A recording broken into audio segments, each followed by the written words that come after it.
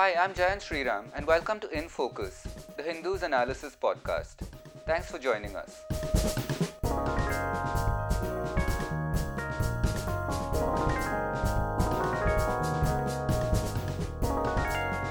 As often as we can on this podcast, we try and give you a snapshot of major international developments, and today is one such episode.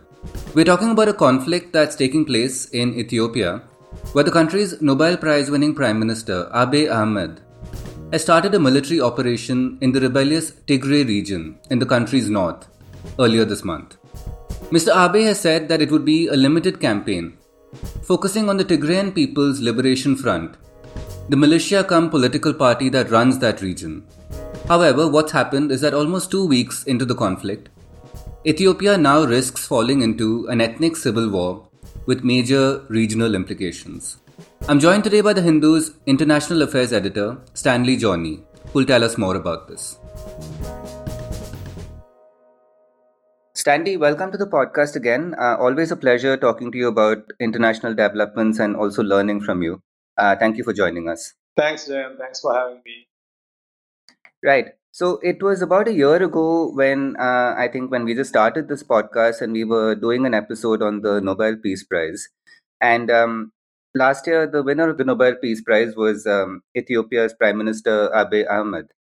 So, a lot can change in 1 year. And he's not necessarily the person we assumed at that point who 1 year later would be perhaps on the wake of starting this ethnic civil war. So, what's changed in Ethiopia, and did the Nobel Peace Prize Committee perhaps get their impressions wrong about what was going on in Ethiopia? See, Jan, it's interesting if you look at the ethnic complexities of Ethiopia. Ethiopia is an ethno-federal state, and it is a confederation of these regions, and the regions are mostly 10 regions. The regions are mostly divided on ethnic lines, and even political parties represent certain ethnicities. Like you have this Oromo party, you have the Amhara party, you have the Tigray party. So it's like that. So it is a divided nation. It is what we call an ethno-federal state. And Abiy Ahmed came to power when he came to power in 2018. So he was welcomed as a reformer. And the Nobel Committee, I wouldn't say that Nobel Committee was completely wrong, because Abiy Ahmed had actually made a difference at the beginning of his tenure as the Prime Minister of Ethiopia, because he reached out to the Eritreans. Ethiopia was fighting a bloody war with the Eritreans for a long time, so which actually made a difference in the ground. And then he released political prisoners. He reached out to the political opposition. He promised a freer media, so etc. etc. So he was seen a reformer domestically and a peacemaker in the neighborhood. So and then especially his outreach to Eritrea won him the Nobel Peace Prize. So so they were not entirely wrong. But the problem is that those who hailed Abiy Ahmed as a peacemaker, so I think they perhaps they overlooked the ethnic complexities of the country, because Abiy Ahmed came to power when Ethiopia was gripped by protests, especially driven by the Oromo people. So since 1991, when the Ethiopians overthrew the military dictatorship, Ethiopia has been ruled by. Actually, the first election happened in 1995, and before that there was an interim government. But practically, Ethiopia was ruled by this coalition called EPRDF, Ethiopian People's Revolutionary Democratic Front. And within EPRDF, the TPLF, which is the Tigrayan Party, Tigray People's Liberation Front, Tigrayan Party was the dominant constituent within the EPRDF. So you see, the Tigray leader Menes Zenawi, he was in power since 1991 and early 2000s. Since 2012, he was in power. So EPRDF was kind of in control since 2018 until the rise of Abiy Ahmed. And it's true that EPRDF itself chose Abiy Ahmed because the country was in a political deadlock, and Abiy Ahmed is not a Tigrayan; he is an Oromo. So, and Oromos were protesting. So they were complaining that they were being sidelined by the Tigray dominated political coalition, EPRDF. So Abiy Ahmed came to power in 2018. The the underlying ethnic angle to this is that Abiy Ahmed reached out to Eritrea. So Abiy Ahmed's from his point of view, the war with Eritrea was a legacy war, and it was fought largely by the TPLF. Why should I continue this war? And then the Tigrayan region shares a long border with Eritrea. So basically, it was TPLF that was fighting the war, and Abiy Ahmed has brought an end to the war. So which is of course a good thing. You are ending a war means you are saving lives. But at the same time, the TPLF thought that this was one of the measures by Abiy Ahmed, taken by Abiy Ahmed to cut their influence in Addis Ababa and in the Tigrayan region. So because for them, the Eritrean authorities were sworn enemies, and your prime minister in Addis Ababa is reaching out to them. So this sidelined them. This coupled with other measures taken by Abiy Ahmed at home, like he purged the TPLF leadership from the government, key government positions. Some of them were put on trial for corruption and other charges. And then he reconstituted the government. He dissolved the former coalition, EPRDF, and he formed his own political party, Prosperity Party, in which the regional parties from other regions had also joined. So TPLF was kind of sidelined. TPLF didn't join this war, the new party. So all these actions, I think, his domestic reform actions as well as his diplomatic outreach to Eritrea. So TPLF saw them as hostile actions by a new prime minister who is from a different ethnic community trying to consolidate more power in his hands. I think this breakup led to the current conflict. Right. So, in a way, it's a long-standing conflict, or is there a specific event that precipitated it at this point? Could you give us some context to, how long this has been going on and where things stand right now? So it is the trigger for the current conflict was that since Abiy came to power, so as we said, the TPLF was feeling alienated. So TPLF leadership had moved away from Addis Ababa to Mekelle, the regional capital of the Tigray region, and this disgruntlement was building up. And in August, Ethiopia was supposed to have the parliamentary elections this August. And then Abiy Ahmed postponed the election citing COVID-19 emergency. And the TPLF accused him of power grab because they wanted the elections to be held.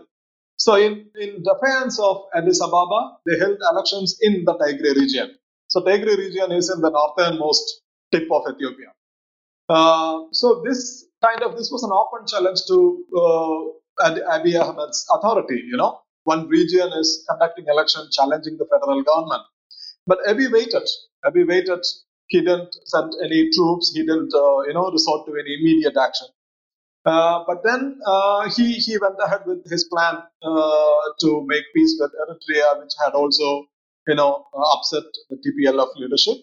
And then earlier this month, on November 3rd, uh, uh, the TPLF militiamen, they attacked a federal government armed post, and then they captured ammunition and other equipment. Uh, so the government said that the federal government in Addis Ababa said that several of its soldiers were martyred. We don't know the exact numbers yet because media are not allowed in the Tigray region as of now. This was the trigger of the conflict. So immediately after the federal armed post was attacked, he said, Abiy Ahmed said that enough is enough. I'm sending troops to the Tigray region. So he says it will be a focused short-term war, and his war is not against the Tigray people, but he is targeting the TPLF, the political party cum militia group within the region. And Ethiopian Parliament also passed a resolution dissolving the regional government, which means practically taking TPLF out of power from the Tigray region. This is the immediate conflict, okay? But the context is much, much, much bigger, because Ethiopia was in a brutal military dictatorship starting 1974, from 1974 till 1991, which is called DERG. So Right. during the time of the Derg, the TPLF was the main guerrilla organization that was, because TPLF was formed in 1975 itself, and TPLF, many of TPLF's old guards who are still around. So they cut their teeth in the resistance against the dirt. So they basically fought the military dictatorship from the mountains of Tigray region, and then they coordinated with other militia groups. So they built a national resistance coalition against the dirt. And in the 1977, 1987, the DERG changed its name, and then but its leadership more or less retained power. They continued till 1991, and in 1991 they were overthrown by TPLF and other guerrillas. So in 1991, TPLF was largely seen as as victors, as heroes. They were welcomed as national heroes, and then under the leadership of Zenawi, they formed the PRDF, and they formed EPR. Their legacy, their legacy to lead Ethiopia is coming from this resistance against the dirt. But at the same time, if you look at the ethnic composition of Ethiopia, the Tigray people, they make up some 6% of the population. Ethiopia is the second most populated country in Africa, right? Yeah. They make up only 6%, whereas the Oromos make up some, say, close to 30% of the population. And then Amharas also make up a good chunk of the population. So the point is, when TPLF continued to dominate EPRDF, one criticism was that the Tigrayan people had outsized influence in the government and the military. And then other ethnic communities started complaining. They said that they are being marginalized. So this was the ethnic fault line. These were the ethnic fault lines in Ethiopia that were at work, and protests were, despite Ethiopia's super economic growth, etc., during the boom years. There were frequent protests, and other ethnic parties, ethnic groups were also fighting the federal government. So which led to Abiy Ahmed's eventual rise. And Abiy Ahmed he is not a Tigrayan, he is from the Oromo community, and Oromos are the largest ethnic group within Ethiopia. And Abiy Ahmed says that his policies are not intended to do, his policies are not based on any ethnic group, etc. But his policies are intended to undo the power imbalance, to rectify the power imbalance, and then concentrate more powers in the federal government instead of the regions. And then he wants to forge a pan-Ethiopian national identity instead of this subnational, ethnic, or regional identity. This sounds all right, but the problem is that, as we discussed, the ethnic as well as the regional compositions in Ethiopia are too complex, and there are different power groups. So Abiy's push for reforms, political reforms at home, were largely, it was seen as a power grab to concentrate more power in the federal government, and the regional autonomy was at stake. So some of these regional groups started revolting, and TPLF, being TPLF, which was in power for, say, from 1991 to 2018, for a long time. So TPLF, being the strongest group and also an ethnic group, which is now feeling being marginalized by the new government at Addis Ababa, has taken up arms to fight the government. So this is the larger context. Right. And what do we know about Meles Zenawi, who is the TPLF leader? Is he still very active in these movements? I don't think so, because TPLF leadership, I think, now is basically the former intelligence chief of the Ethiopian government, who's hardly seen. I think even I remember reading a story in Wall Street Journal the other day saying that only one photograph of this man is available when one British ambassador met him and took a photo. So he is seen as the leader of the militia group in the Tigray region. And most of the leadership, the actual leadership, have shifted to Mekelle. They are not even in Addis Ababa.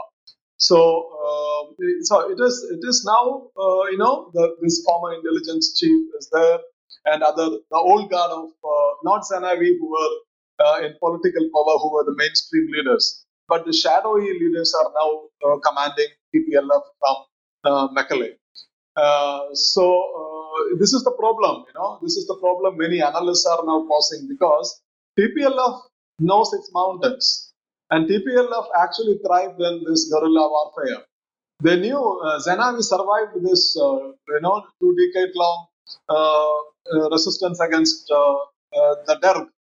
So the point is, even when the prime minister says that it would be a short operation, many doubt whether it would be a short operation because of TPLF's history. It is predominantly a mountain-based guerrilla organization which had survived the Derg when it was a brutal military dictatorship, and how is Abiy Ahmed going to defeat them?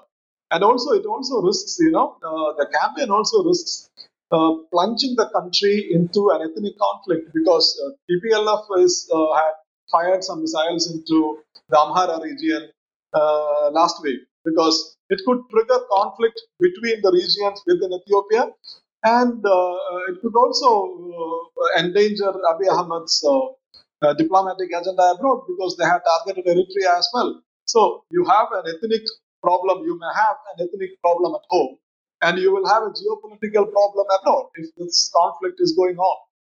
So, from what you're saying, it sounds like the TPLF has kind of retained that essential militia character to it as an organization, and hasn't really, despite being part of the, being part of the ruling coalition for long, hasn't really integrated into the sort of mainstream politics in that sense. Is that right? Yeah, in a sense, TPLF was the establishment for these many years, and then suddenly it changed. And when Abiy Ahmed came, he ousted them from the intelligence leadership, from the key ministries. So there was a purge in 2018 and 2019. So TPLF was ousted from the establishment changed basically. There are new political bosses are there. So what TPLF did is that TPLF, it retained its militia strength because it controlled the region, right? Tigray region has been under its control. So it retained its military character, it retained its military powers or whatever. So it also retained its control over the Tigray region. So what TPLF did, when it lost power in Addis Ababa, it receded to the Tigray region, which is its Right. base. So that it never abandoned its base. So now what Abiy Ahmed is doing is to purge them from their base as well. He has done it already in Addis Ababa. Now he wants to take them out of power in the Tigray region. This is the contradiction. And are there any larger geopolitical implications for the region around them? Other countries around them with this conflict? Yeah, interestingly, there was a report in Foreign Policy the other day saying that Sudan holds the key. Okay. And it's an interesting argument. Why? Because you should look at Ethiopia's map. As I said, Tigray region is in the northern tip of Ethiopia, and it shares border with largely with Eritrea, and then with Sudan as well. So the Eritrea border will be sealed because Eritrea and TPLF are sworn enemies. But then the refugees are flowing actually across the border into Sudan. Some 20,000 refugees have already gone to Sudan. And TPLF historically enjoyed very good ties with Sudan. But the problem is that when TPLF enjoyed good ties with Sudan, TPLF was power in Addis Ababa through EPRDF. And Sudan was ruled by Omar Bashir. Right. And Omar Bashir was ousted from power in Sudan last year. Now there is a transition government in Sudan, in which both the military and civilian leadership are part of. So the question is whether TPLF still enjoys the clout which it enjoyed earlier in Khartoum, or whether Sudan's new leadership is ready to play a long game. Why Sudan should play a long game is because Sudan has, there is some disputed border problem between Sudan and Ethiopia's Amhara region. So perhaps Sudan would like to do this. Sudan would like to do a favor to TPLF by keeping its old links active, by allowing TPLF guerrillas to cross the border, and allow supplies because they need, which is a landlocked region otherwise. They need medical supplies, they need ammunition, they need weapons, equipment, etc., if they want to continue the war, which Sudan did earlier. And then if Sudan, suppose that Sudan thinks that prolonging this conflict will help Sudan while negotiating its own problem, border disputes with Ethiopian leadership in Addis Ababa, Sudan could actually prolong this conflict by keeping the border open. But we don't know whether it would actually happen. But the point is that if Sudan decides to do it, Abiy Ahmed's plans to do a short campaign in Tigray may not be fulfilled. This conflict may go on. And the second possibility is that we know that the TPLF doesn't like Abiy Ahmed's diplomatic outreach to Eritrea. So Right. the peace process has not been, it is an ongoing thing. And the TPLF guerrillas, rebels had fired some rockets into Eritrean capital last week. So what if they continue to do it? Because they control the border. They are TPLF militias have a strong presence in the Tigray region just across the Eritrean border. So what if they continue to attack Eritrea? They would pull Eritrea also into the conflict, which would derail Abiy Ahmed's peace process completely. So yeah, it has an important geopolitical angle, and geopolitical as well as the domestic angle. So domestically, the key is if Abiy is concluding this fight quickly, then it is a safe bet for him. He can take the TPLF out of the Tigray region. But if Right. he fails to do it, like the Derg failed to do at one point of time, if he fails to do it, if the conflict goes on, it could derail Abiy's domestic reforms agenda as well as his foreign policy agenda. Right. Okay. We'll wrap it up there, Stanley. I think that we've explained all the aspects of it, and we'll continue to keep a watch on this issue as always. And thank you so much for joining us today on the podcast. So, thank you, Jan.